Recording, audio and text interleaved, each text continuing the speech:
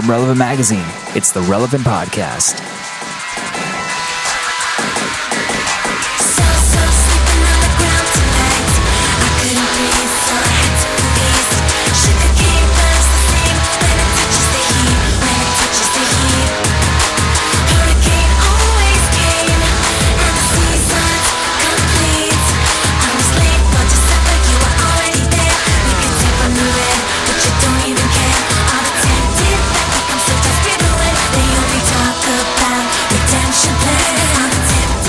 It's the week of Friday, November 1st, 2013, and this is the Relevant Podcast. I am your interim podcast host, Chad Michael Snavely, and this week's show is brought to you by Squarespace. Squarespace is the all-in-one platform that makes it fast and easy to create a professional website, blog, portfolio, or online store.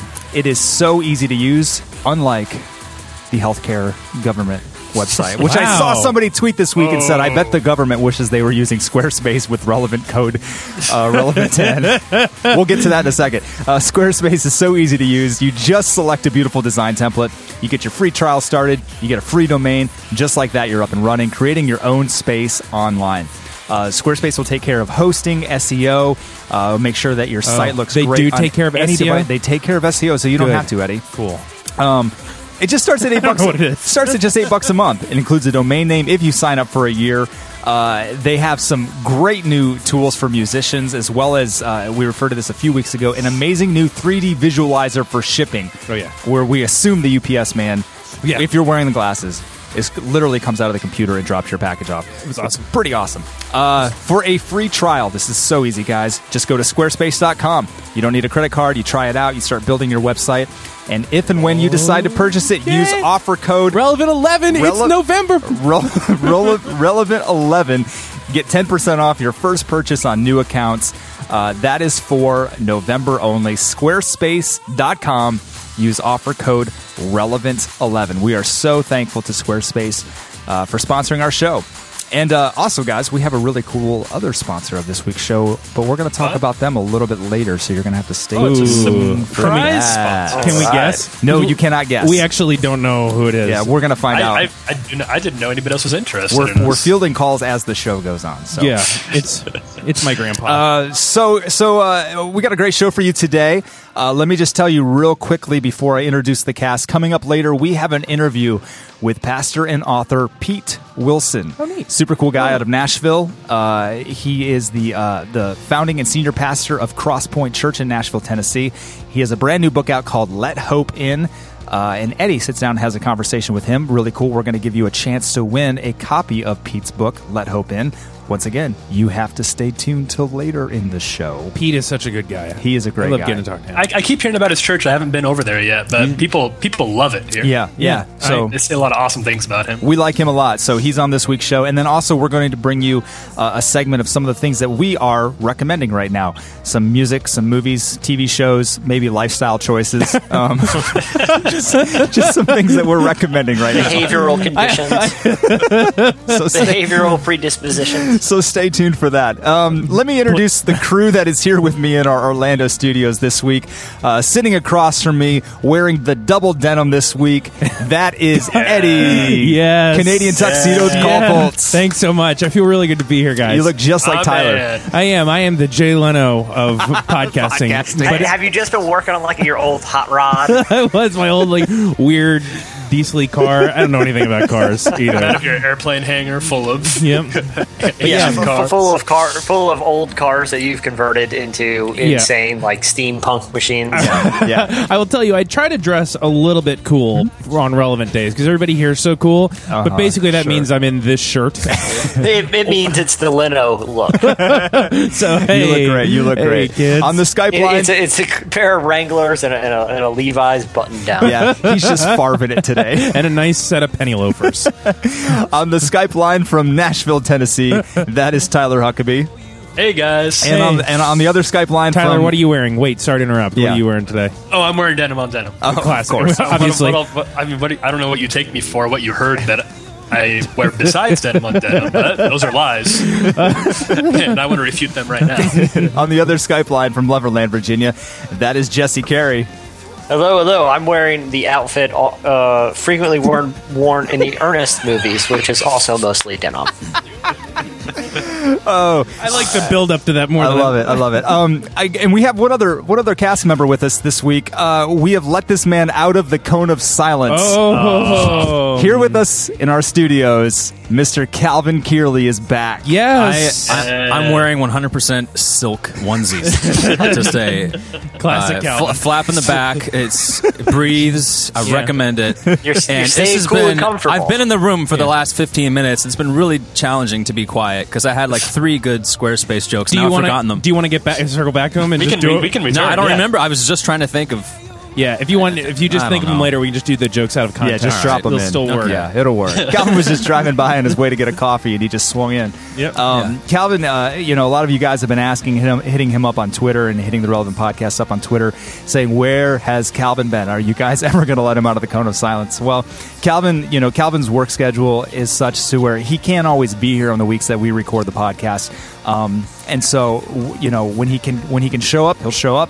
When he can't, unfortunately, we miss his incredible humor, his incredible good looks. Wow. And I could go on, but Really I'm good going looking. I'm going to stop right there. I don't miss it that much. Oh, I mean, yeah. Wow. That's fine. I hear you. No, I'm with you. Well, I get it. I get the appeal. No, yeah, there's a lot happening. So It's there's electricity when you're in the room, Tyler, and it's just hard to really communicate that. I hear this a lot. So how was the cone of silence for the last 6 or 7 weeks? Is it all it's cracked up to be? Is it completely filled with water at this point? Yeah, There's, you must have gotten out like just in time. Can I ask you? Have you listened to the show the last couple of weeks? No. Okay. See, it's no concept whatsoever of what we're talking about. The joke has been, I think Tyler or Jesse said it. I know I didn't say it, but it was that you were in a cone of silence, and the joke was that the cone was filling up with water, and then all of a sudden it got really quiet. So that was a couple weeks ago. And Wow. So I'm dead. So yeah, we just decided to kill you off. We had to write you. We had to literally write you off the show. So we want to do a dramatic fashion, which was send a out over your elaborate Batman trap.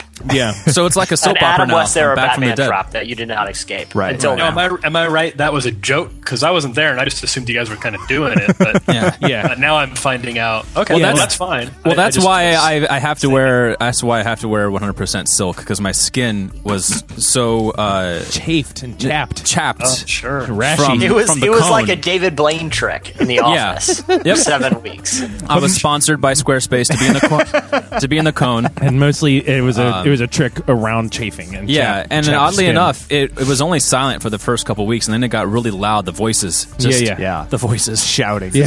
so many, Make it stop. so Eddie. many voices. Make it stop. Well, we are happy to have you back today. Yeah, it's an honor. And, we're gonna get through as much podcast as possible with you in the room. Yeah, because I gotta go to get another coffee. Right. Yeah, you got stuff to do. Right. So, Busy man. well, let's start with some entertainment releases. I have a few serious entertainment releases that I'm going to drop on you guys, and then I have a few that I'm just going to throw them out there because they are legitimate entertainment releases coming out this week. But I just want to get a little commentary, and one of them is going to involve a clip. And you'll know it. You'll know it when you hear Right. it. Okay. So Okay. starting off, music coming out on Tuesday, November 5th. We are. That's my birthday. Is it really? Is it? Yeah. It's my brother's birthday too. How weird! right. It's a V. Oh, it's the this V is for great, Vendetta guys. day too. It's a It day is. Yeah. Weird. It's a day before my anniversary. So can it's I be in also on this party? Your too? anniversary of what? Of being married to my wife. Oh, congratulations! I didn't know. There's so many anniversaries floating around. There's a out lot there. happening. Yeah, no, the anniversary of me marrying my best friend, I think is the way that you're Oh supposed to my say it. god! Oh. Enough. Yeah. Oh, sick. We're fine. Facebook came to life and Yeah. hosting relevant podcasts. TMI. Yeah. Hashtag barf. Next. Yeah, someone did something wrong. That's what. Whenever I see someone like doing like those, look, I think it's a nice gesture. But when like I married the hottest babe on the planet. I always think, what did he do today? What is he trying to get out of? Or is he trying to get like points so he can go on like a trip this weekend? Yeah. Oh man, or it's like when pastors are like, "Man, I'm married up. My wife is so hot." I'm like, "Ugh." Yeah. What did you talk about? Don't talk about her like that. Yeah. I don't know why. I'm sure she's very pretty, and I'm sure you feel like you married up, but don't use that. It's gross to me. Anyways, Am I alone? all that, yeah, we just left Eddie hanging out. I wish to dry somebody right would have there. been like me too, but Yeah. now it's all. Sorry, Yeah, it's you just all sound to like me. a horrible No, I person. think it's adorable and really sweet. Oh, thanks. I wish more people would do it. Okay, well, as I said, Tuesday, November 5th, Christmas season is here, Okay. and that means that It Bright is. Eyes is coming out with Bright Eyes, a Christmas album. Yeah. Yep. Yeah. So we're starting Christmas music already, guys. It is not. It is not here though. I It is not here until Santa comes down It's- the thing at Macy's. It's here in all of the department stores already. But It's that's what starting I'm to saying. show up, We've yeah. got to take a stand. Oh, we like as a relevant podcast, or just a culture at large? Or just society. I think we should just start with people on the Skype lines. Okay. On the relevant podcast. So when is it appropriate to release any Christmas related? They can release it, but you can't unwrap that thing. Everybody should buy that album, but you don't unwrap You it. do not play Until- that until Santa. Thanksgiving. Santa comes down on Thanksgiving I think morning. Santa comes down the road on Macy's. You see Santa play Waving. Christmas music. Okay, that's the start. That's the official start. Yeah, that's. Let's take a stand. Well, there you go. So hang on to that Bright Eyes album, but just remember it comes out Tuesday, November not 5th. open it. L1011 is coming out with the album Transitions. The band Tennis is coming out with the Small Sound EP, and now here's just a few other ones that I'm just going to throw out there. Just get your thoughts on. Eminem is coming out with the Marshall Mathers LP 2. All right. Any Eminem fans? All right. I've heard of him. Okay. Mrs. Nickelback, Avril Lavigne, is coming out with the self-titled Avril Lavigne.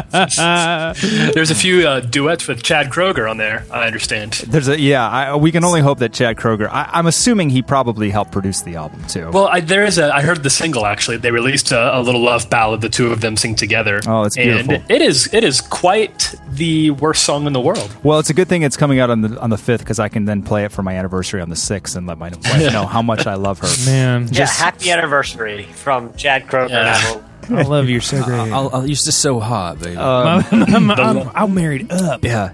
This new indie band Striper is coming out with No More Hell to Pay. Striper. Wow. They're still making music. This is a red letter day. This is a big day. The first studio that my old band that I'm not going to talk about ever recorded in was outside Boston in a place where Striper recorded. Really? And the same Okay, producer. wow. And there were all these old 1-inch reels of all the old Striper albums. Cool. And Were there bumblebee colored machine guns just there lying were around? yellow and black everywhere. It was really strange. That's awesome. Yeah. Did you get to put any of those 1-inch tapes on the reel and listen back? No, we didn't because time is money. You pay by the hour. Sure. and stuff. But we aren't talking about Striper here. right. Yeah. What was the name It's of the a bad band, call. Calvin? What was the name of it? I'll talk about it. Just say it out loud the right next now. time. The next time we do this. What is wrong with you? You're being so coy. Were you guys just too good, or would we have heard the band? Was it? Yeah, was it like I don't know. Matchbox 20? Maybe you've heard of Yeah. Sum 41. Maybe. Not sure. All right. So, Well, we're not going to get the name we're of not your gonna band. get it. So we'll So revisit it. We'll revisit it. I tell you what we will get on Table Tuesday. Table back. No, table that. Oh, table that. Stick it on the pin. I don't know what to say anymore. That's all right. You're warming up. The You'll get cone, back. of, the cone of silence. You're back in it. You're back in it. Mess with your head. Tuesday, November 5th, Scott Stapp, Proof of Life. Yes. Scott Stapp. You might know him man. as the lead singer of Creed. I love that it's called Proof of Life as well.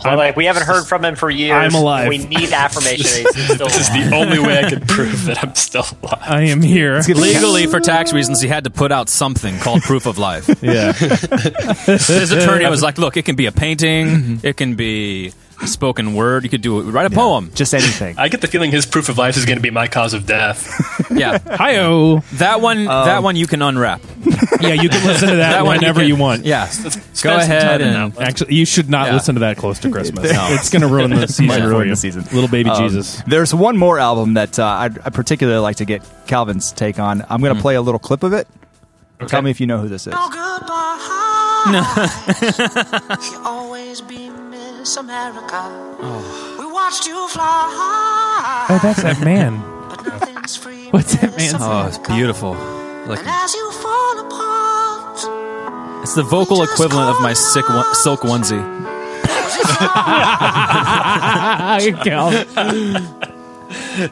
was the picture in the paper, not the face you You want to sing along, Calvin?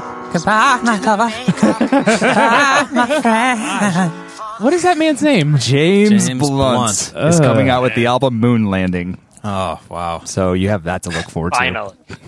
That's beautiful. The long-awaited return. Man. Proof of life, too. I'm still alive, too. Oh, man. Movie releases coming out on Friday, November 8th. Really Beautiful. only one. Thor, The Dark World with Chris Hemsworth and Natalie Portman. So What? So go check that There's movie a out. single movie coming out? There is, there's other movies, but nothing really that Nothing as good as Thor. important. I understand. Yeah. It's hard to say Thor without sounding like you have some sort of lisp. Yeah, it true. sounds like you're saying something else. Yeah. Thor looked very exciting. Yeah. Thor, the Dark World. I love superhero movies. The world's the same, but it's really dark. He's my favorite Avenger. Let us favorite be- of the Avengers. Jesse, can you and I be very clear that we were not doing that? Yeah. Eddie and Jesse were not doing that. Right. I will say that the advanced reviews for Thor have been stupendous. Good. Thief-felled by the Thief Thor. Right. Once again, Eddie Thor. and Jesse completely out of that. We are not a part of this. There's no solidarity in this podcast. I got a church to pastor. I can't be a part This of is this. split down the middle. All right, that's going to do it for your entertainment releases. Stay tuned. Coming up next, Slices. A part of me just wanted to know that the other boys are so wasted. My heart was always never still. So let me guys, he promises safe there. So let me guys, he promises safe there.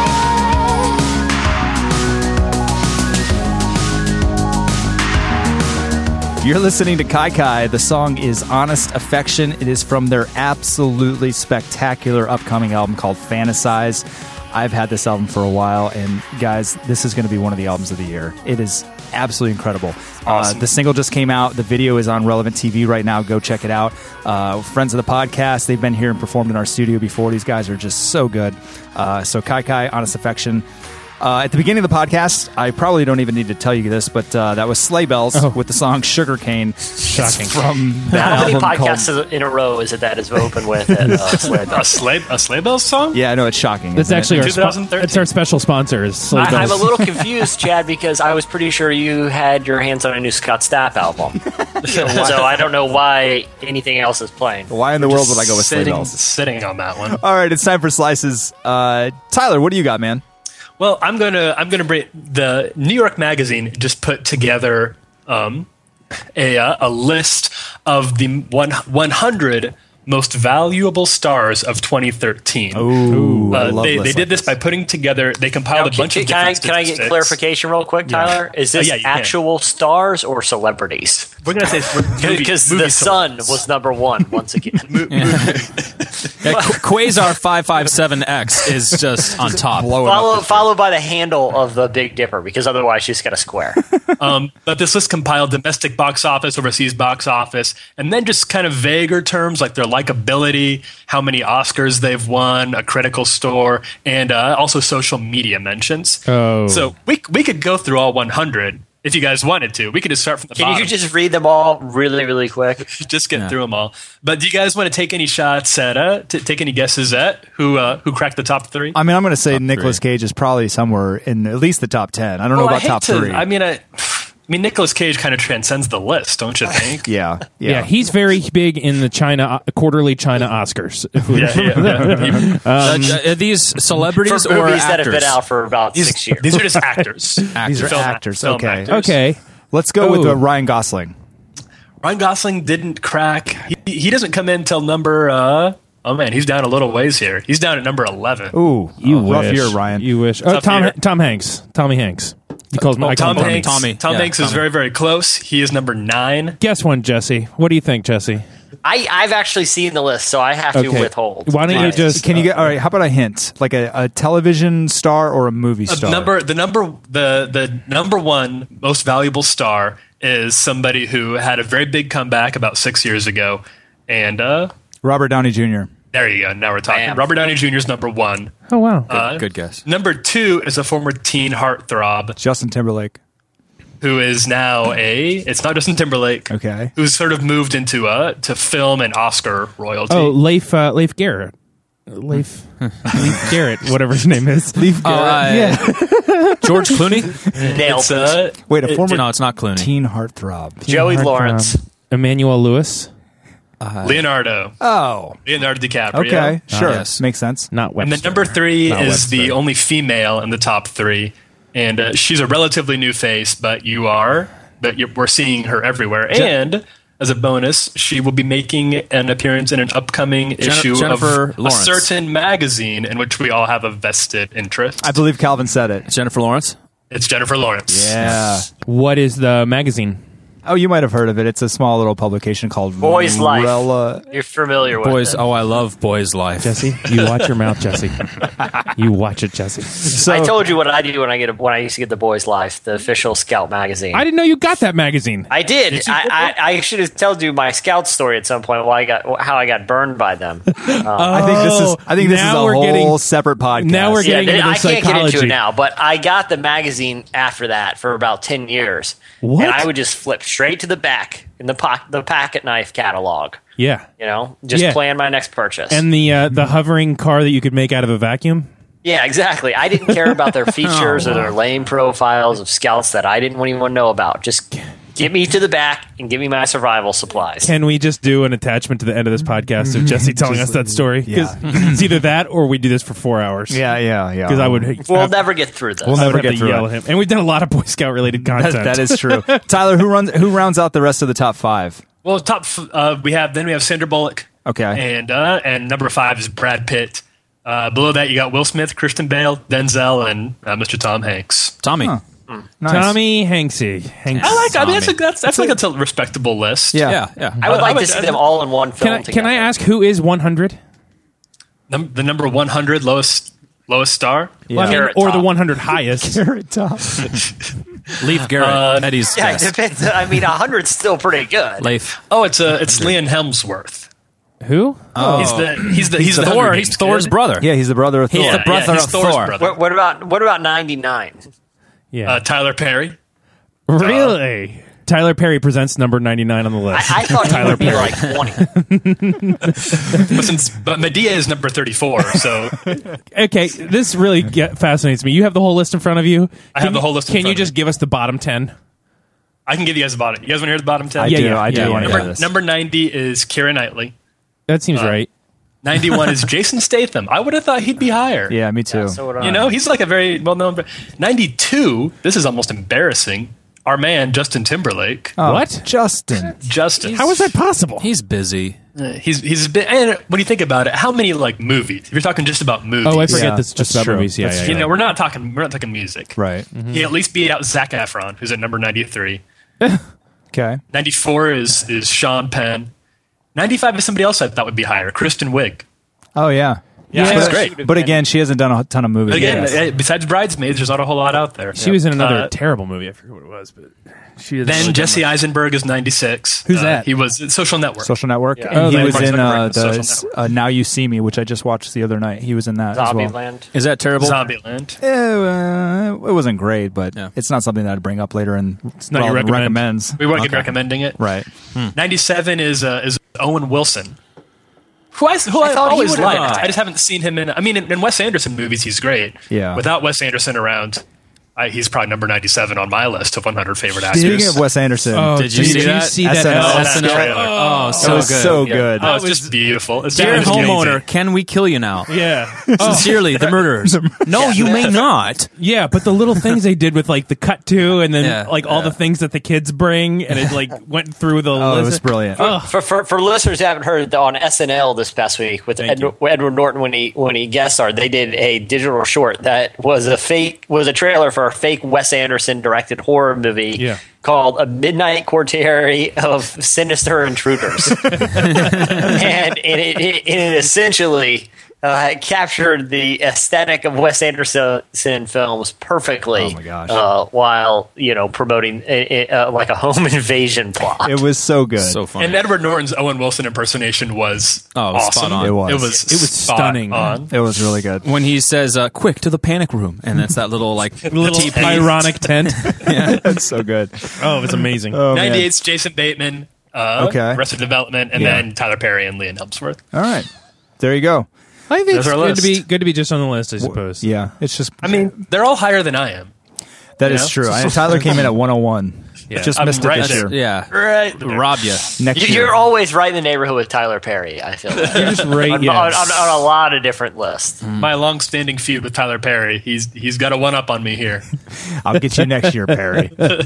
All right, Jesse, what do you got, man? Okay, I have a kind of a different type of slice, especially with Halloween, yesterday. upon us. Yeah. I felt like it was apropos. This is a story, and we actually posted a link on. We can put a link on the episode page if you're interested. I was pretty interested in it. We did a slice on it earlier in the week on the front page of the website about the newest hipster trend in Brooklyn, according to Newsweek magazine. Does anyone know what it is? Is it opera? Because that was my guess many months ago. I saw the report you're talking about, Jesse, but this is good. It's actually witchcraft. Wow. Oh. Wow. Black magic and the occult are evidently having. One expert said that there's the areas of sort of trendy neighborhoods in Brooklyn that are primarily populated by millennials and 20-somethings are experiencing somewhat of an occult revival. And seance parties and tarot card readings and different sort of gatherings of people practicing different types of occult practices and actual witchcraft are becoming a pretty big thing among that demographic in the area. And they said that there's a lot of different factors that are kind of leading some of these young people to explore this sort of kind of strange spiritual practices and beliefs. But they point to a couple things. They talked to a couple experts, someone from NYU, that they said that, black magic and witchcraft often is something that appeals to people who feel disenfranchised, and that they use the quote, post-recession anxiety that a lot of these 20-somethings are feeling, maybe not being able to find a job or having college debt, that, practicing these sorts of mysterious, ancient and dark practices leads to a sense of empowerment. But they said it's part of a larger trend that is happening among a lot of millennials who they point to stats that are actually the most non-religious generation in history that's documented. Yeah. And that, so many 20-somethings that are turning away from organized religion that still have a desire for a sense of spirituality. That's something like paganism or the occult or these sort of different practices allows them to dabble in the supernatural without being tied to a formal religion. You know what? This is interesting because this explains why they're selling brooms at J. Crew now. God almighty. Calvin? He went right there. So I was wondering. Calvin. I was like, oh, cool, like artisan brooms. God almighty.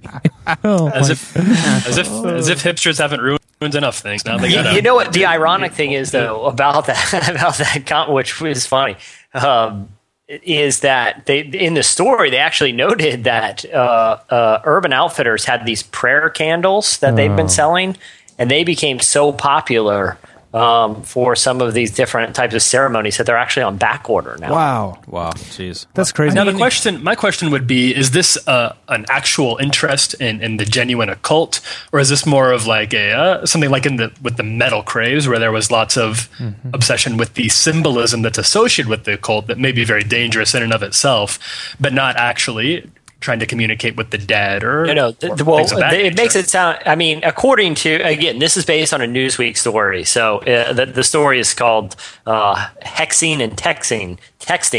Clever, good one. Yeah.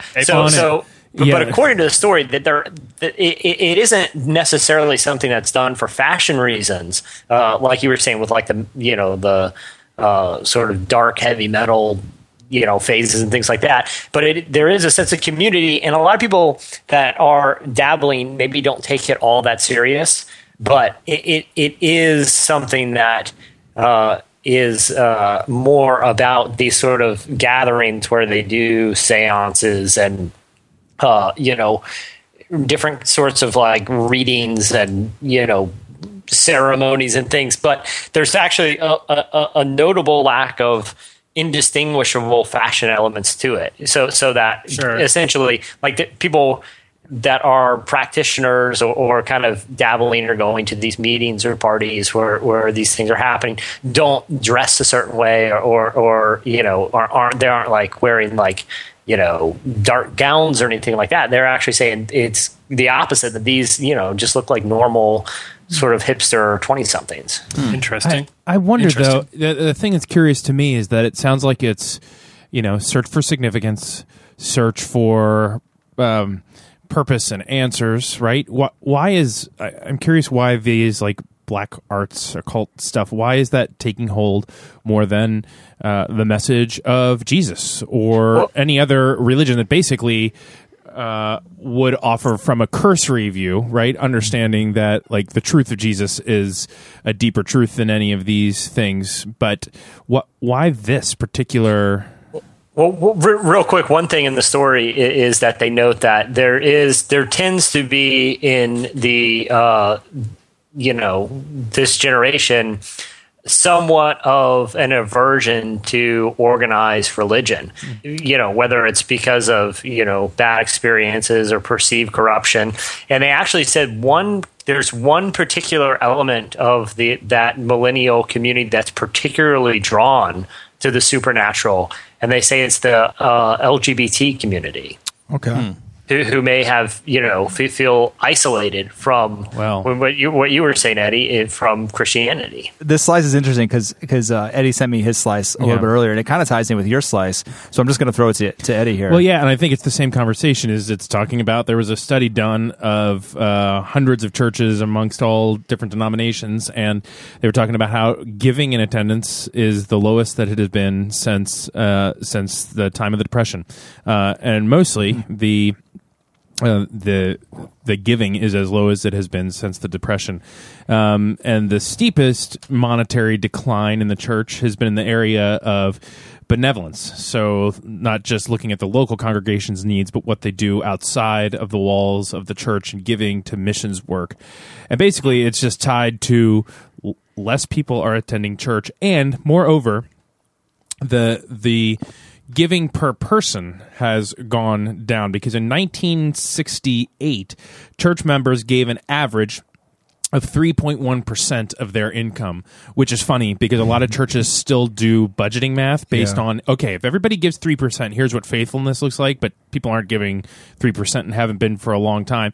Right now, the latest numbers from the latest study are, it was 2.3% in 2011, and that's down from 2.4% in 2010. So there's a significant decrease, but so it's not just a decrease in the people that are going, but also, I mean, giving and tithing relates to... So the people that are going, though there are less of them, the people that are going are giving even less individually. That's exactly right. That's exactly right. Okay. And I wonder, just, we talk about giving in a very interesting way at our church, and we set up the tithe and the offering, I think, in a way that talks about, this is a deeper thing than keeping the doors open and paying for the staff. But I wonder if we've lost that message generally as a church. I wonder if we're losing our foothold of significance in culture, tying back to Jesse's slice. Yeah. Do you think like that any part of it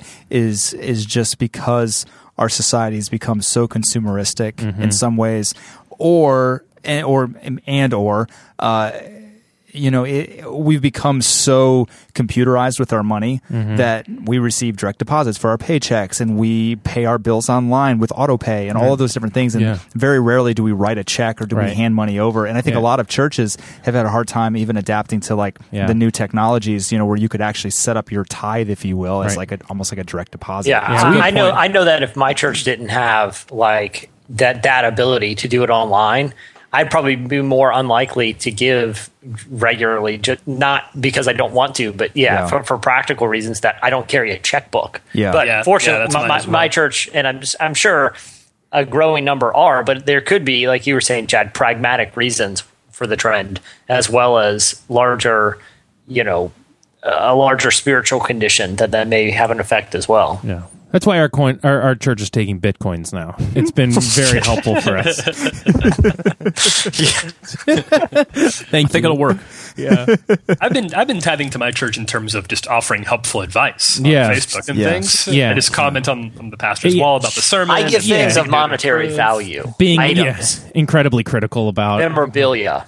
See, I just send links to like really interesting Craigslist stuff that I see. Another leadership podcast. Thanks. Yeah. I give tracks, which seems a little counterproductive when you're doing that to a church. But hey, if it works in the restaurant, I think it would work in the church. So there was they said in this article, and I think it's speaking to both of our slices. There's a phenomenon happening as well that they've done studies called the Grazer effect. People are not going to church every week now, and the weeks they do go, the weeks that they don't go, they're listening to podcasts or online worship, and they're doing their fellowshipping in other ways. And so it may not only just be that technologically we're not standing up in terms of, we're still basically taking cash and checks and who does that, but also technologically.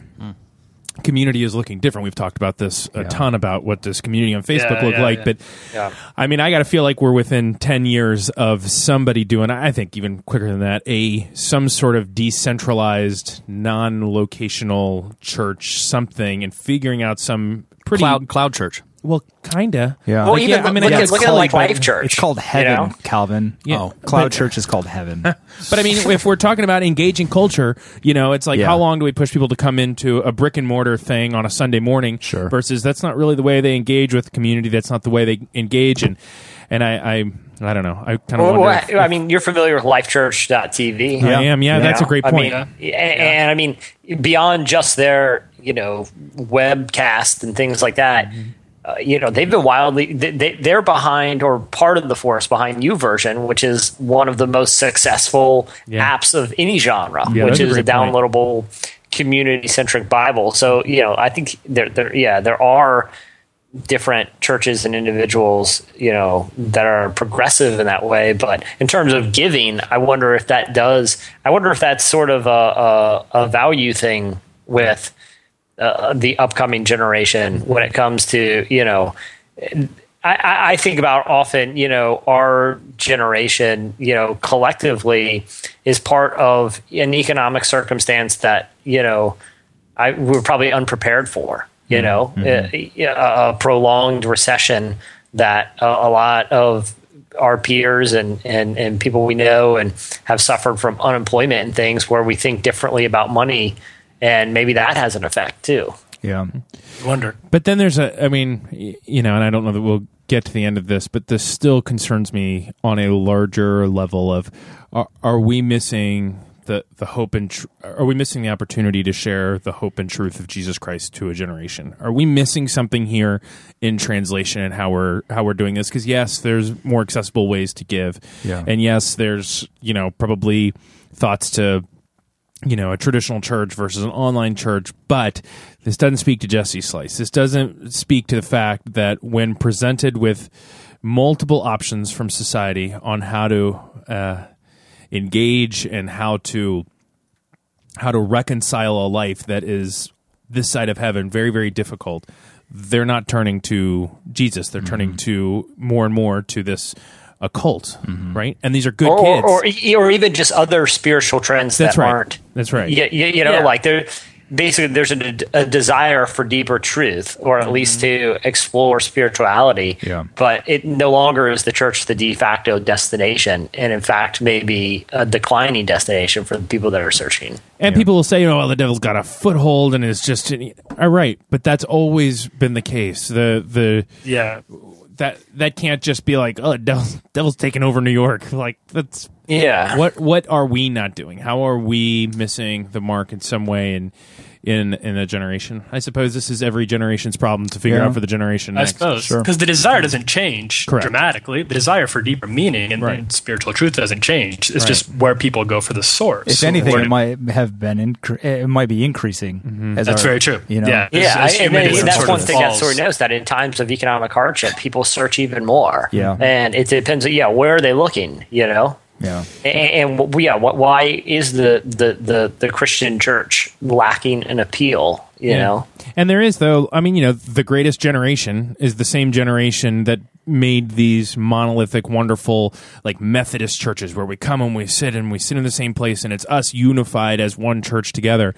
But our culture has shifted, and we're no longer that kind of generation. We're iPod and Army of One and things that are very individualistic, and that doesn't mean it's bad.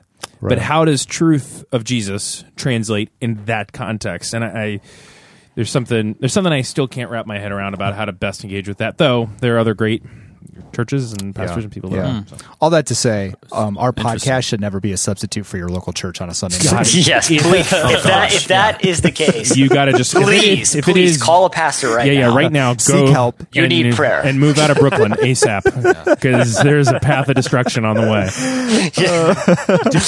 I didn't know we were all pastors. Yeah, return that Ouija board. I mean, it would even be better. It would even be better to talk to your pastor's hot wife. Oh, God. Ew, yucky. Ew, gross yuck. Man, y'all, my wife is just smoking hot, y'all.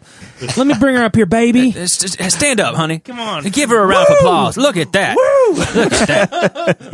Oprah was a fox. I don't know where that came from.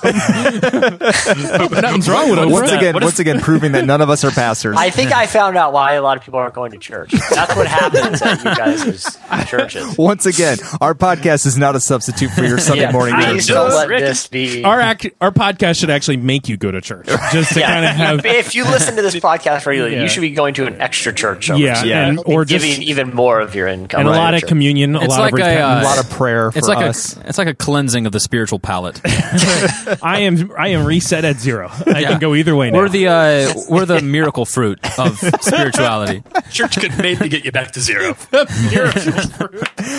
Oh man! All right, that's going to do it for Slices, and that's probably going to do it for Mr. Calvin Kearley this week. And maybe for the podcast. Yeah, I think it's a good shut us down for good. The guy outside the windows keeps doing that slicing of the hand across the neck thing when he looks at me. I'm guessing that's not a good thing. Yeah, no, yeah. This is probably going to get axed. Calvin, thanks for coming in today, man. It's good to hear. Thanks. You, it's good to talk to you, buddy. Enjoy recording the actual podcast that you'll air.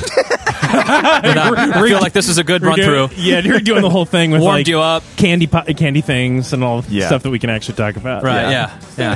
Oh, that's great. All right, hey, stay tuned. Coming up next, we have our interview with Pete Wilson. It's not too far from the road. I met a businessman that wanted to be free, so I helped him cut the road. She's got moonlight in her eyes, and I've got about her constellations, stealing all these miles like a thief in the night. She's my destination. You're listening to Trent Dabbs. The song is She's My Destination. It's from his new album called The Way We Look at Horses. Trent Dabbs is one half of the band Sugar on the High Low, who have performed and appeared here on the podcast and in Relevant Magazine. Trent's new album is available right now over at The Drop. Go check it out. Well, Pete Wilson is the founding and senior pastor of Cross Point Church in Nashville, Tennessee, a church community that he and his wife, Brandy, planted in 2003. It's one of the fastest growing churches in America, having grown to reach more than 5,000 people each weekend through its 5 campuses located around the Nashville area and online. Pete is the author of the book Plan B that released back in 2010, as well as the book Empty Promises that released in the spring of last year. But he's just released his 3rd book, and it's called Let Hope In. The book presents a new look at the power of healing through hope, revealing 4 unique choices that have the potential to change your life forever. With Wilson's telltale cadence and candor, Let Hope In explores accounts of seemingly hopeless moments in the Bible, illustrating God's ultimate plan for healing by letting hope fill the dark places of your past. Our very own Eddie Kaufholz recently sat down with him. Here is our conversation with Pete Wilson.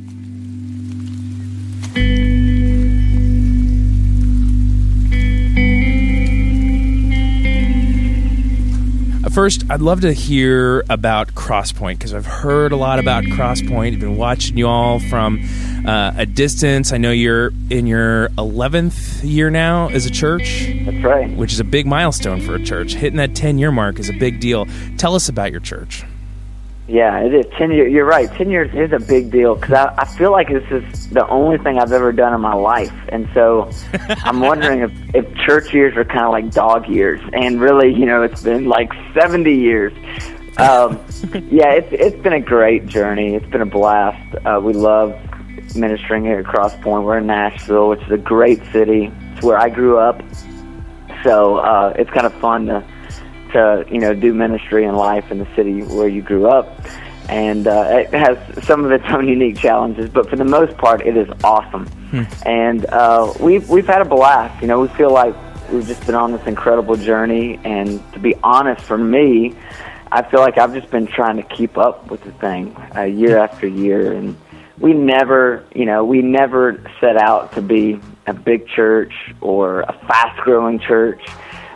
We just really wanted to be a healthy church, just a healthy group of people trying to figure out what does it really look like for us to try to, follow Jesus and love like Jesus. And so we've been on a crazy wild ride, and it's really humbling just to be a part of it.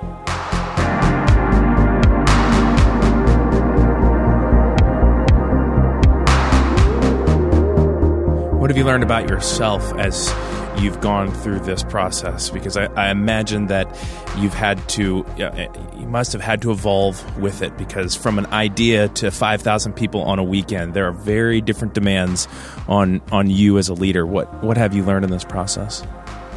Yeah, I think the biggest thing I've learned about myself is, and this is a really painful lesson over the past couple of years, but so much of my ministry has been driven by a desire to be loved. And it's kind of embarrassing to admit, but so much of my life I've been a people pleaser. And I've really I'm fed from, other people admiring me or accepting me or loving me. And so I really look back, and this is a huge lesson that I learned in starting our church, because for the first several years, we needed people. We needed people to help us set up and tear down, and we needed people to give so that we could exist another week. And so there was this real temptation for me to kind of tell people whatever they wanted to hear to get them to stay. And so I would have people sit down with me, and they'd tell me about the women's ministry that they wanted to have and what it was going to look like. And the whole time they're talking, I'm sitting there thinking, there is no way we're ever going to have a women's ministry like that. But right. I didn't say that. I would just sit there and nod along and say, wow, that'd be great, and maybe one day. And all the time knowing that wasn't true. And so essentially I spent several years, just kind of telling people what they wanted to hear so that we could have warm bodies. And what a horrible mistake that was, because obviously at some point they, and understandably so, they're going to cash in on those promises, and they want to know why isn't this church becoming what we thought it was going to become? And I really, looking back on that, my desire was not to lie to them or really manipulate them, but it was this desire that I wanted to be loved. And so probably the biggest lesson I've learned is that there's a huge difference between being loved and being loving. And I've had to really readjust a lot of things in my life and in my ministry to say, for years I was motivated by being loved, but really my motivation needs to be loving. And that just led to a lot of changes that we went through as a church, and kind of the way we had things structured. And it's been really helpful. But man, it's really humbling when you get to that place to realize that so much of your ministry was really fed by just this, nasty kind of sinful desire of finding my identity in the wrong place.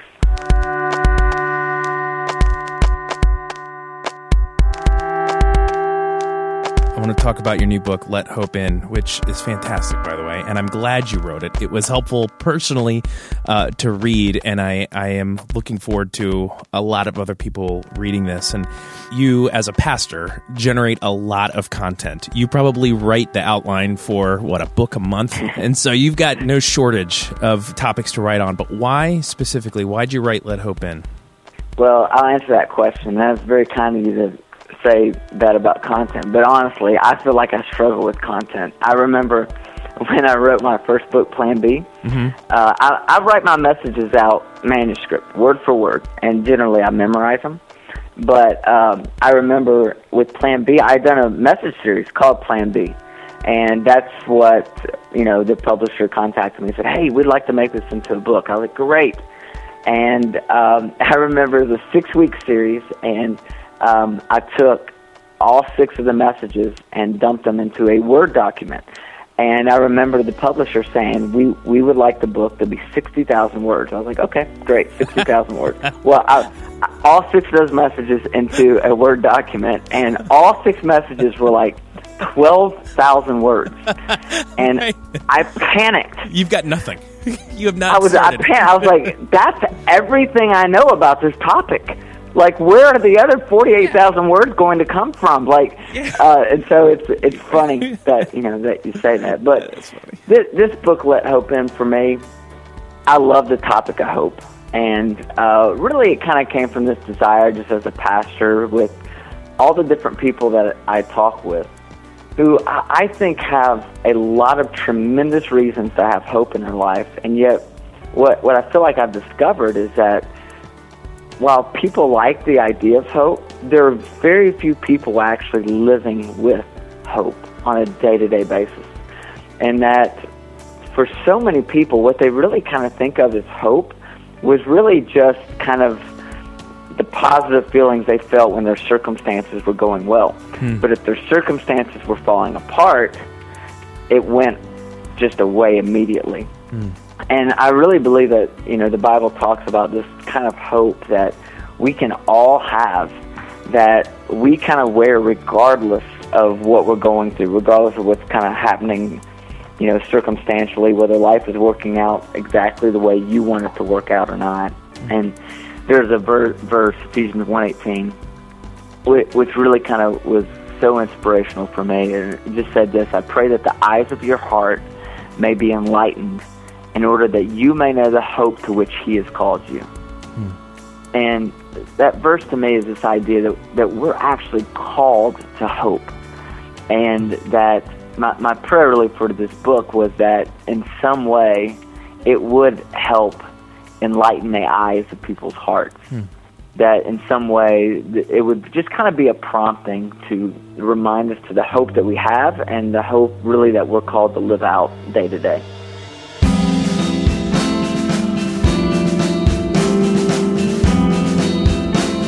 And you start this journey of hope. You start this by, you kind of launch into the book, and you write, many of our choices in life are tied to our past.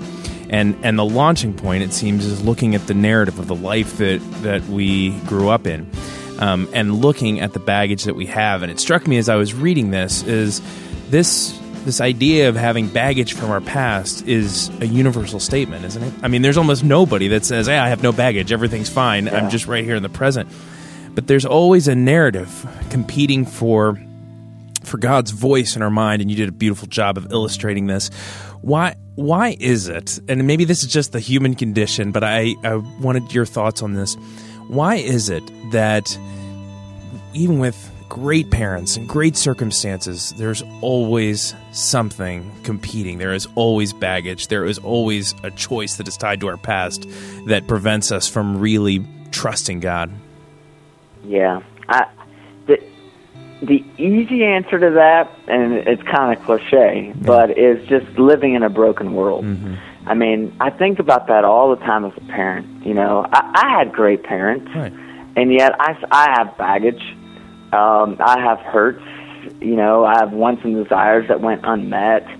And I think about that as a parent. I have three little boys, and all the time I'm thinking, oh my gosh, what are all the ways right now that I am screwing them up? That I don't even realize it. Right. But all little things that I do somehow that I suggest that are going to impact them and their relationships in the future. And I think it is part of being a fallen human being. I think it's, part of just the struggle of living in a world that's somewhat cursed. And, my encouragement to people is kind of to help them get to this place where they at least connect the dots.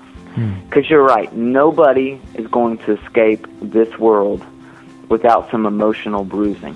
It's not going to happen. We are all going to encounter some pain and some hurt. The key, I think, is helping people understand that, listen, your past is not really your past if it's still impacting the present.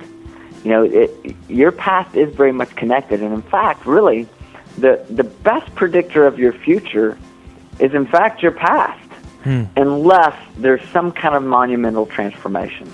And really the goal of this book is not to become a person who doesn't have a history, because everybody does have a history. Everybody does have a past. That would be senseless. It would be useless.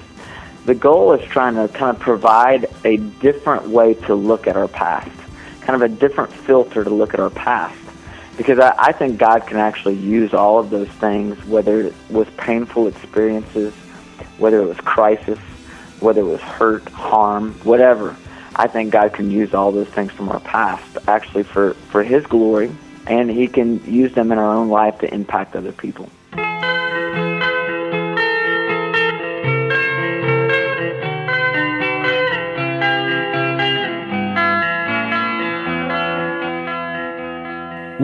What's your hope for this book? Someone reads this book, they close it, get up from their sofa. What is their next right step? You know, I think for every person it might be a little bit different. Mm-hmm. You know, I think the reasons why we're not living with hope are kind of different for every person. You know, I think my hope for a lot of people is that they're able to shed the shame that they're living with. I think shame is a huge issue today in the church, and I think, you know, as Christians, really the only shame you carry now is the shame that you choose to carry. And so, you know, I think for some people, I hope that this will begin the process of kind of shedding the shame that's controlling them in their life. I think for other people, I pray that this book will help them find an awareness of their past, because I think awareness of our past doesn't always come easy. I think what comes easy is denial. And so we're pretty quick, pretty intentional to bury, you know, our emotions that make us feel ashamed or make us feel uncomfortable. I think for some people, my hope and my prayer is that they will learn not only to embrace forgiveness, but that they'll learn to extend forgiveness. And we talk a lot in this book about our lack of forgiveness, our unwillingness to forgive people in our life is part of what's keeping us from really living a life of hope. And so really in each one of those cases, I think ultimately my prayer is that people really begin to understand that God is bigger than your history, and He's more concerned with your destiny. And if you can trust Him, if you can learn to surrender to Him, He can breathe hope, a sustaining hope into our lives. That was Pete Wilson. Again, his new book is called Let Hope In. You can learn more at lethhopein.com, PeteWilson.tv. You can follow him at the letter P Wilson. And be sure to go over to the podcast episode page at relevantmagazine.com, where you can hear the full, unedited conversation between Eddie and Pete Wilson.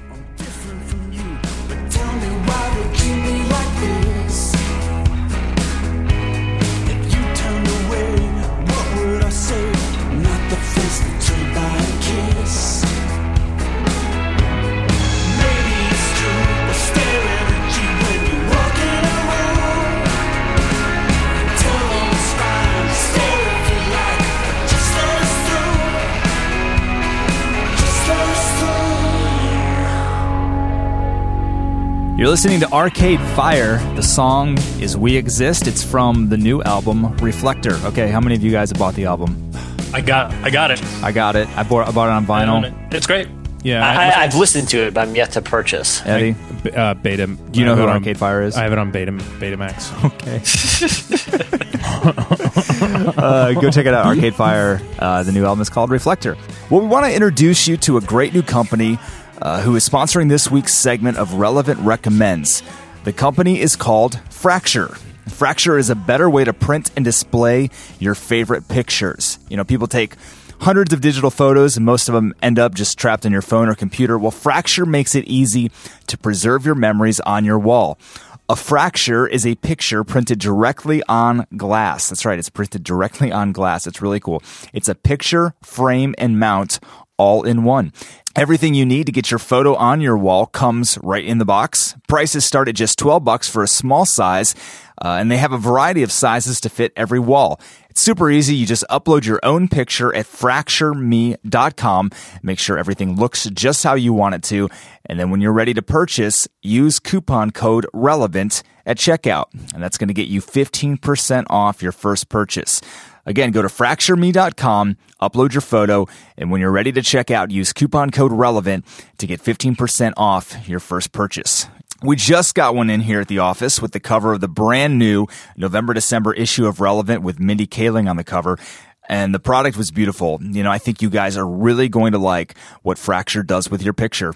So thanks again to Fracture for sponsoring this segment of These things are really, really, really cool. Like we just got family pictures taken. Yeah, this you week. want to do it? I kind of do. I want to get our like good family picture taken and put it up. You should in the house. It's really cool. Really cool. We're really stoked that they are sponsoring this segment of Relevant Recommends. Okay, well, speaking of recommends, this is a segment that we do every now and then where we just kind of tell you some of the things that we are into right now: music, TV shows, movies, whatever it might be. Tickle fights, noogieing. Lots of that kind of stuff. So, Jesse, let's start with you, man. What is your recommendation this week? Okay, so I have a sort of an old album that is new again. Stryper?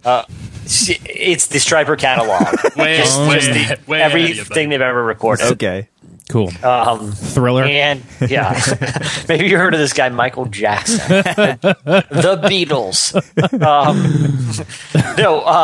In this past month in October marked the 10-year anniversary, which is insane to think about, of the Death Cab for Cutie album Transatlanticism, which when it came out back in 2003. Wow. And I remember at the time I really liked Death Cab for Cutie, and I remember when that album came out, hearing it and thinking, this band is no longer going to be a band that only a certain group of music listeners are going to be into. Like, they're going to make a jump, and they totally did. Yeah. It cracked the Billboard Top 100. It's a phenomenal album that really captures the early 2000 kind of indie rock feel. It wasn't necessarily like the fun kind of indie pop, but it wasn't something that was totally inaccessible either. It was right in that sort of balance of having emotion without being cynical or ironic. Death Cab does that really well, where they have the ability to be sincere without being cheesy. Yeah. It has some just really good, interesting spiritual themes in the album. Really cool. Anyway, the 10-year anniversary of that album, it's been reissued, and the new reissue is loaded with demos and all types of songs that didn't make the cut of the original album. But if you're a Death Cab for Cutie fan, or just like indie rock from that era, definitely something very cool to check out. If you are, for some reason, completely unfamiliar with that album, here is a clip. When I stumbled upon pictures I tried to forget, and that's how this idea was drilled into my head.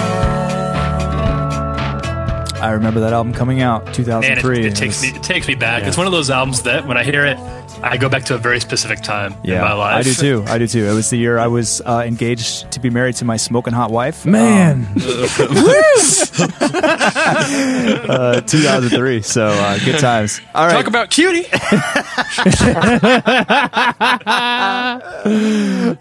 Tyler, what is your recommendation this week? Well, my recommendation, I say this, I should probably feel a little more guilty about this guilty pleasure than I do, but I can't help myself. Okay. I dug in. It was one of those nights. We talked about this recently about Netflix, things that you'd be embarrassed people saw this on your Netflix. Sure. And I was, but I'd heard enough sort of internet chatter about this show that I decided to give a show called Arrow a shot. Yeah. It sounds very unpromising because it's based on a sort of B-list DC superhero called Green Arrow, who's like a sort of a modern-day Robin Hood. Sounds really dumb. All of the promotional material for it looks really dumb. Is actually spectacular. Spectacularly dumb. I was roped in. I was roped in right away. That's not true. I was roped in. The pilot was a little shaky. Okay. Pilot gave me some words, but it was enough for me to give the second episode a shot. And it actually, and people who like the Dark Knight or some of Christopher Nolan's takes on superhero things will probably appreciate this show quite a bit because of how loosely it takes the superhero genre. It doesn't include a lot of costumes, and it doesn't make references to a lot of mutants or people who have like chemical spider powers or whatever. It stays pretty grounded in reality throughout it and tries to follow very seriously someone who decides that he just can't take the crime in his city anymore and to do something about it that's beyond the bounds of the law. And he just happens to use a bow and arrow to those ends. And also gets a little bit political with some of the it's obviously very based and inspired by the Occupy movement. He's very young, and they make that his youth a big part of the show, and that he's very idealistic about hating the rich and believing that the poor are getting a not very fair shake of the current economy, and he tries to even that balance. And in doing so, he gets involved in some very gray areas that put the reasons why he got into this in the first place to the test. And I'm hooked all the way through. It's on Netflix, and they're posting the episodes of the new season as soon as they come out, so you can actually follow along with it for free. And it's on the CW, which I wouldn't say is generally thought of as a purveyor of the sort of culture that we at Relevant like to follow. Yeah. But I'm going to say that this is I'm going to say this one has gone from being a guilty pleasure to being an actual pleasure. And I think if you can handle some superhero type things, but definitely more in the vein of Batman, the Dark Knight type stuff than the Avengers or Iron Man type things, then you probably have a good time with it. Good stuff. Wow. Eddie, what do you got, man? All right, I'm very interested in that show. By the way, I do like that kind of stuff, and you got me with Dark Knight. I love all that. Plus, I do not have it in me to start a show that is not fully recommended. Right? Because I am just There's like too much. I'll get sucked into whatever, but right. then I'll be sucked into 9 seasons of Cake Boss on Netflix. We've talked about this. Well, but by the way, our discussion of Murder, She Wrote has now spawned a remake. I don't know if you guys saw that. I did see that. Coincidentally, just weeks after we discussed it. Yeah, who is see how that works. That happened with DC Talk. I mean, they're not reunited, but there's a lot of chatter. Mm-hmm. Yeah. Who's going to play the new Angela Lansbury? Octavia Spencer. Who's Yeah, that? it's Octavia Spencer. Oh, Who's that person? She was in The Help. Yeah, she won an she won Academy an Award Oscar for that, for right? that. Yeah. Oh, well, good for her. So first episode, she I don't know what do you say? Congratulations. Yeah, congrats. She's not listening. Yeah. Her first episode, the first murder is she murdered Angela Lansbury. Whoa. They have to. She said, "I'm not actual Angela Lansbury, whatever her character's name is." She was jogging through the whatever. Yeah, she jogs all the way to Hollywood to find where the actress Angela Lansbury lives and murders her. I love it. Here's my. Unrelated to her role in the first series. It actually is very tragic and very real. It's a very. Yeah, it's a very dark take on Murder, She Wrote. Murder she committed. All right, so one of my favorite bands is about to come out with their 4th album. This band is called Midlake. Now, I have no idea about where Midlake is on the social. Like, do people know about Midlake? I mean, I'd say they're a small indie kind of band. I mean, Yeah, they would be on the radar of a magazine like Pitchfork or Relevant or something like that. Because I had this moment many years ago, like very early college. I'm like, man, this guy John Mayer is really, really good, right? And then I was like, oh, cool, he's playing at UF. And then I showed up and there were 25,000 people there. I'm like, oh, I see. Yeah. Everybody knows about him. Anyhow, This guy, John Mayer. this guy's got a career ahead of him. You thought you were going to like a little coffee shop show? Well, I should have known when it was at the auditorium, Right. huge, but I still thought, I don't know, I was just dumb. Anyway, so anyhow, Midlake coming out with their 4th album, and these guys are such an interesting band. They're out of Denton, Texas, and these guys were all, or most of them were all, like music conservatory school students, just incredibly talented, really talented musicians.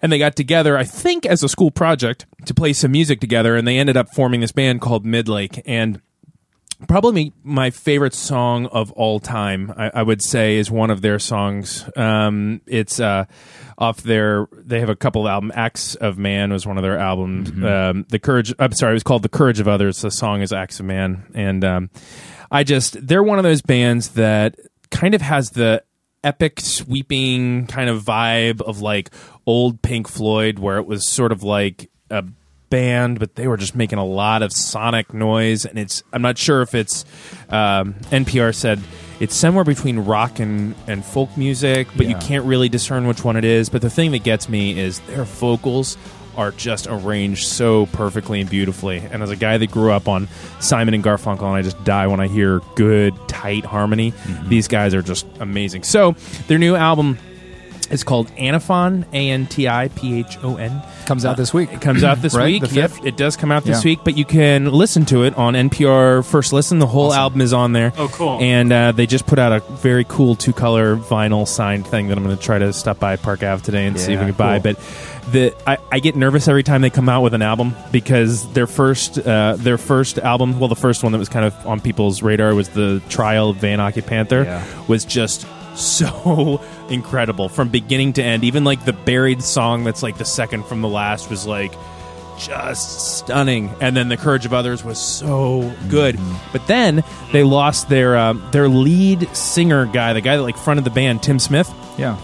Was out of the band, and he had that really distinct tone and distinct voice. But Eric Polito, who was the band's guitarist and did a lot of the backing vocals for them, has stepped up as the new lead singer, and the quality has not changed at all in the band. So I would highly recommend this album, and you can listen to the whole thing for free now, and then you should definitely buy it and play it before Christmas. Here is a clip.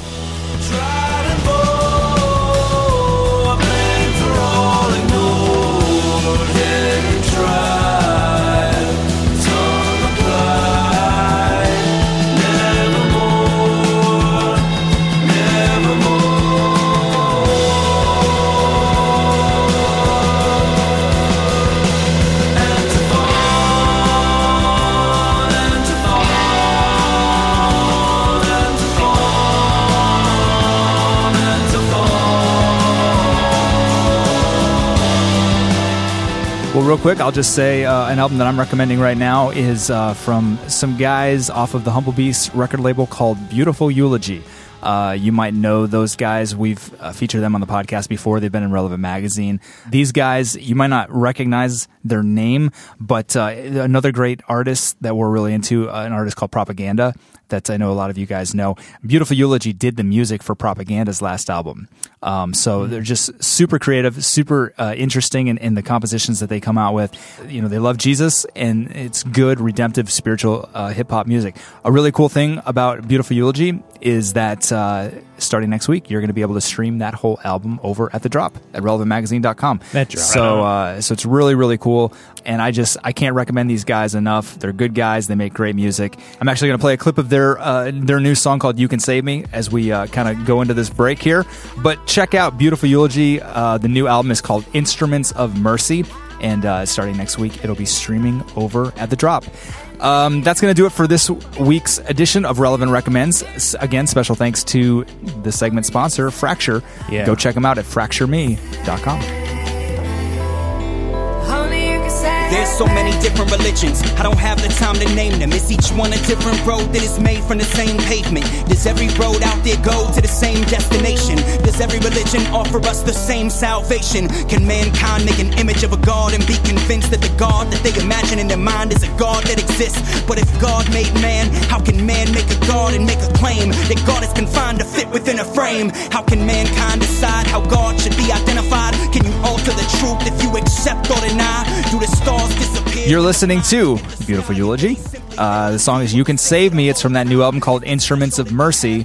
Check it out. Starting next week, that album will be streaming on The Drop at relevantmagazine.com. All right, well, it's time for your feedback, corrections, and apologies. Don't believe we had any corrections last week, guys. Good job. It was a pretty stellar show. Some doctor gave us a pretty stern warning that maybe we should back off all of the candy, cookie, everything talk. Oh, well, it'll never happen, Doc. It'll never ever, because we record this show in the middle of the day on Wednesday. We're all starving. We're starving. So earlier during a break, the listeners don't know this, but Eddie was able to decipher what I was eating just by the sound. I did. I was eating a box of Nerds. And it was like, boom, you're eating Nerds. Sorry, doctor.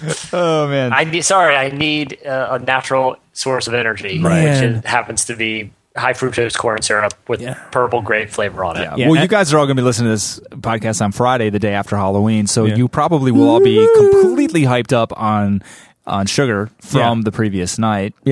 So yeah, we're not apologizing for anything. I don't know much about Dr. Science, but I think candy's fine. Yeah, it's never killed anyone. Yeah, high fructose and all that stuff Jesse was talking about. Nerds are good for you. You're fine. All right, it's time for your feedback. Last week, we asked you to tell us your most awkward restaurant story. You went over to the podcast episode page at relevantmagazine.com. You hit us up on Twitter and went over to our Facebook page, and you told us some of those awkward restaurant stories. Here are a few of our favorites. There are some gems here. Yeah, there are some real. You guys have had some crazy stories. I would like to share a pair. Well, I'll share one, and if somebody else gets it, I'll share them. There are a couple of pancake stories that were cracking me up. Andrew shared that he went out to a restaurant with a friend, and there was this. They were out to get pancakes, and there was this middle-aged waitress. And so, upon sitting down, she greeted him with the friend with a more than friends type of hug while embracing, and said, "How have you been, sweetie?" And so this guy, Andrew, kind of like scoots out of the way and is feeling awkward about this. But to Andrew's chagrin, she ran around and did the same thing to him. And she said, "You aren't getting away without a big hug too." As if that wasn't enough, we were having a serious conversation. And when she walked by and refilled our drinks, she would occasionally stand right next to us and stare for a minute and or try to interject into the conversation by forcing advice or asking us really personal questions. But he never resolves the story.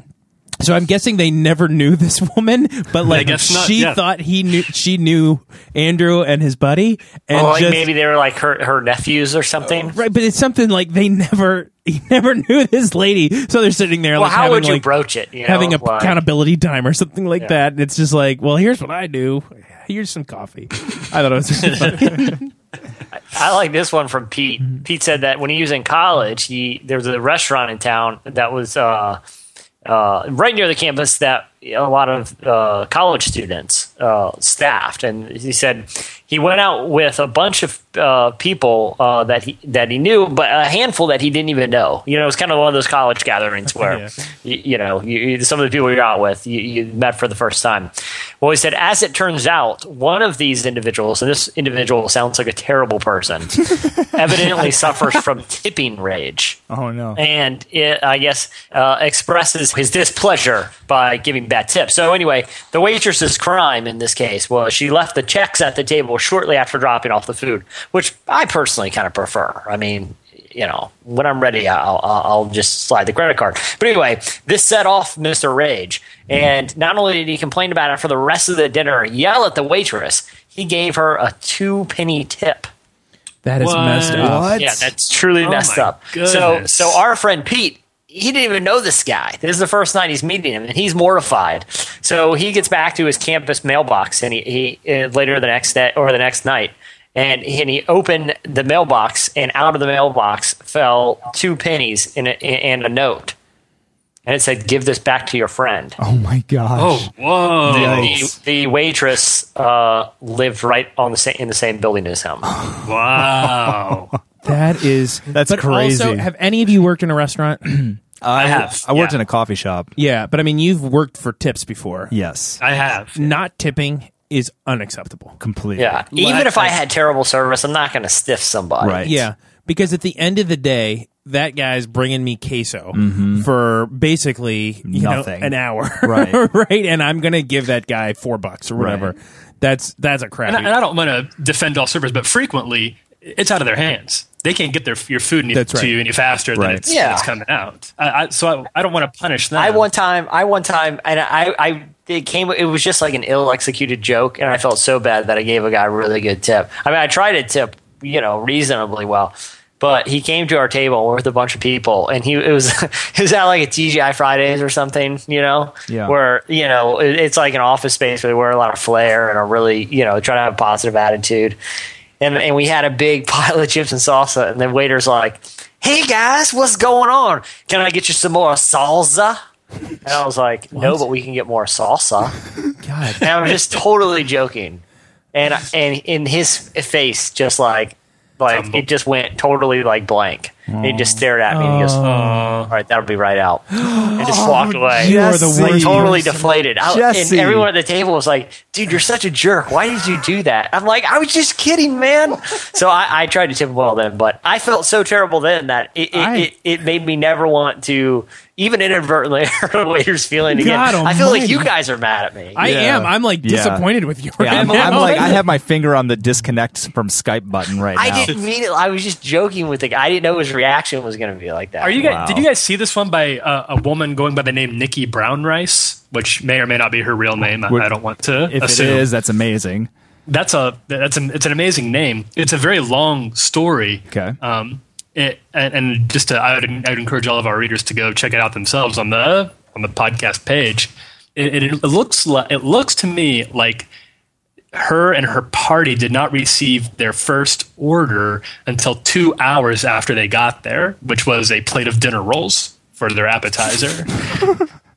Wait, it took 2 hours for a plate of dinner rolls? That was the first thing they and had they wouldn't ordered. have. And they would have. Why did they wait that long? Yeah. Why did they wait that long? That's my question.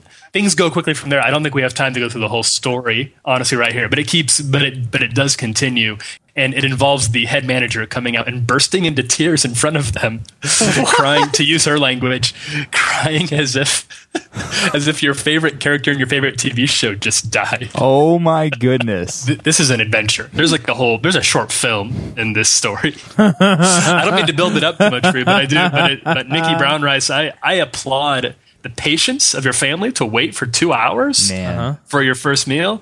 And it looks like, according to her, they all dealt with it very, very graciously as well. That's I amazing. read one. I wish I could find it here. I apologize to the listener that submitted it. That they went to a restaurant and for some reason, halfway through the meal, a manager came out and told them, pretty excitedly that someone had informed him that they would be comping their meal for the evening. That sort of like as someone maybe knew them in the restaurant, but it was a kind gesture from someone to enjoy. 15 minutes later, the manager came out and said he was unfortunately mistaken, and then just kind of hid in the back for the rest of the meal. Amazing. We can only hope that in that 15 minutes they ordered most everything on the menu, knowing that it would be comped.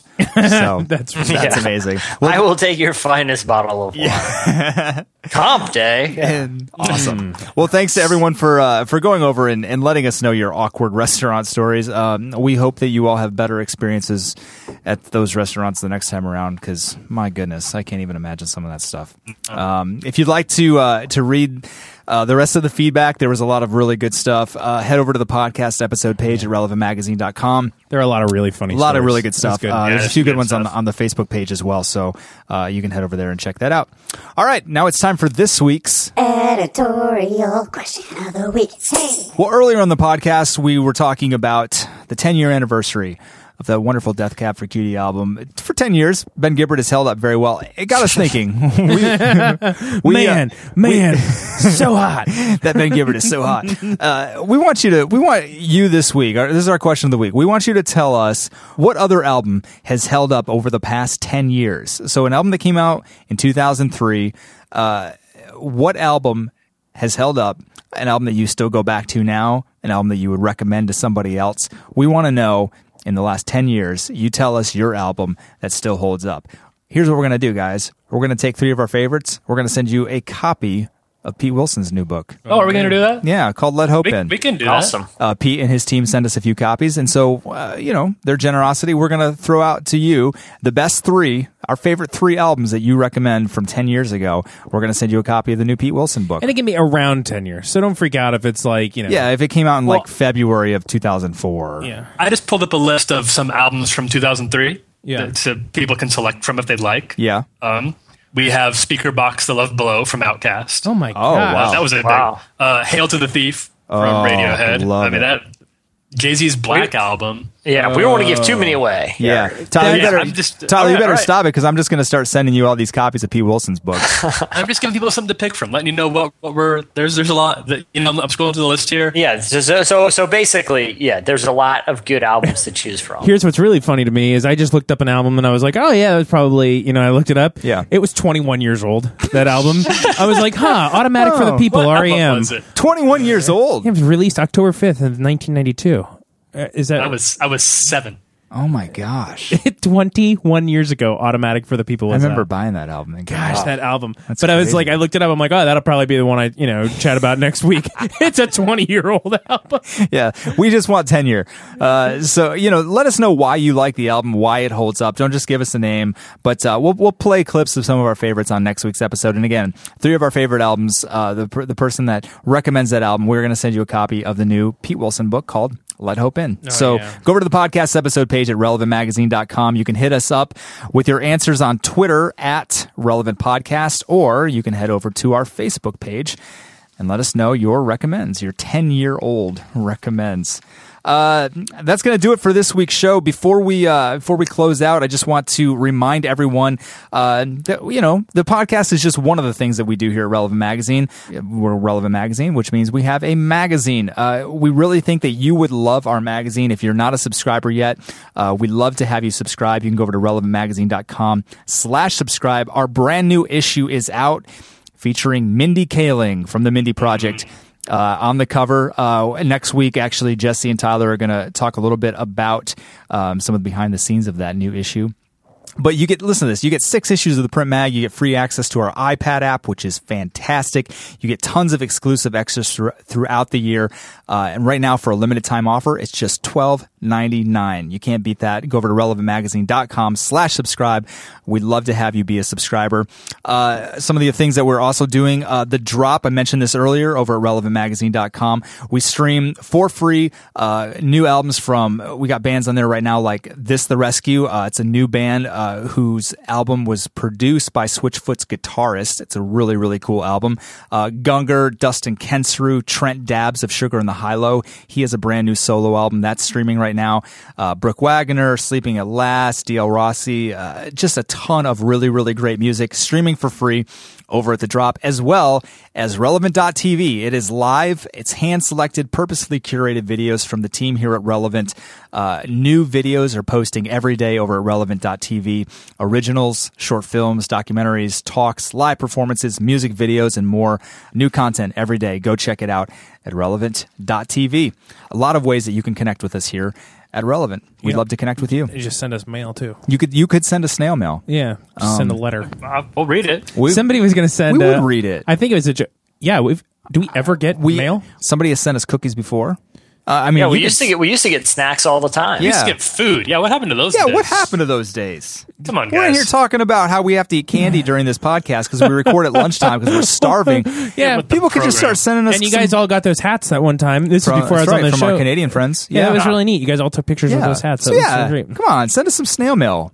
We'd love to do that. Yeah, I'd love to get mail. Jimmy Not Fallon gets snail personally. mail. Yeah, I would love for us. I think it'd be cool to get I mail. think it would be fun. So read letters. Hit us up. We'd love it. We'd love that. So.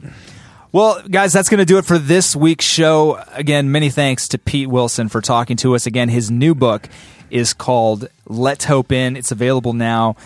Great conversation that Eddie had with him. Again, you can hear the full interview over at the podcast episode page at relevantmagazine.com. You can learn more at lethopein.com, PeteWilson.tv, or you can follow him on Twitter at the letter P Wilson. He's got a great blog. You follow him on Twitter, you'll find it. But his blog is really interesting. Yeah, He's a good really dude. Cool, really cool. So, and thanks to our sponsors, Squarespace, for underwriting the show, and also Fracture for sponsoring this week's Relevant Recommends. Stoked. Family picture Welcome on to the club. Really yeah, good stuff. Yeah, I'm welcome to the stoked club. about this Fracture thing. Yeah, really cool. I've been So- looking at it the whole time. It's so neat. Really cool. So we appreciate that. All right. Well, that is going to wrap up this week's show. I am Chad Michael Snavely. I'm Eddie Koffoltz. I'm Tyler Huckabee. I'm Jesse Carey. For Calvin Kearley, we will see you guys next week. Bye-bye.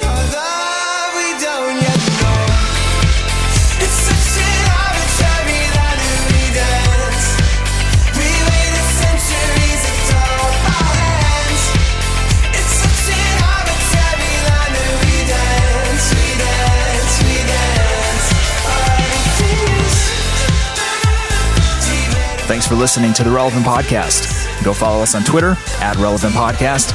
And for more great content, check out relevantmagazine.com.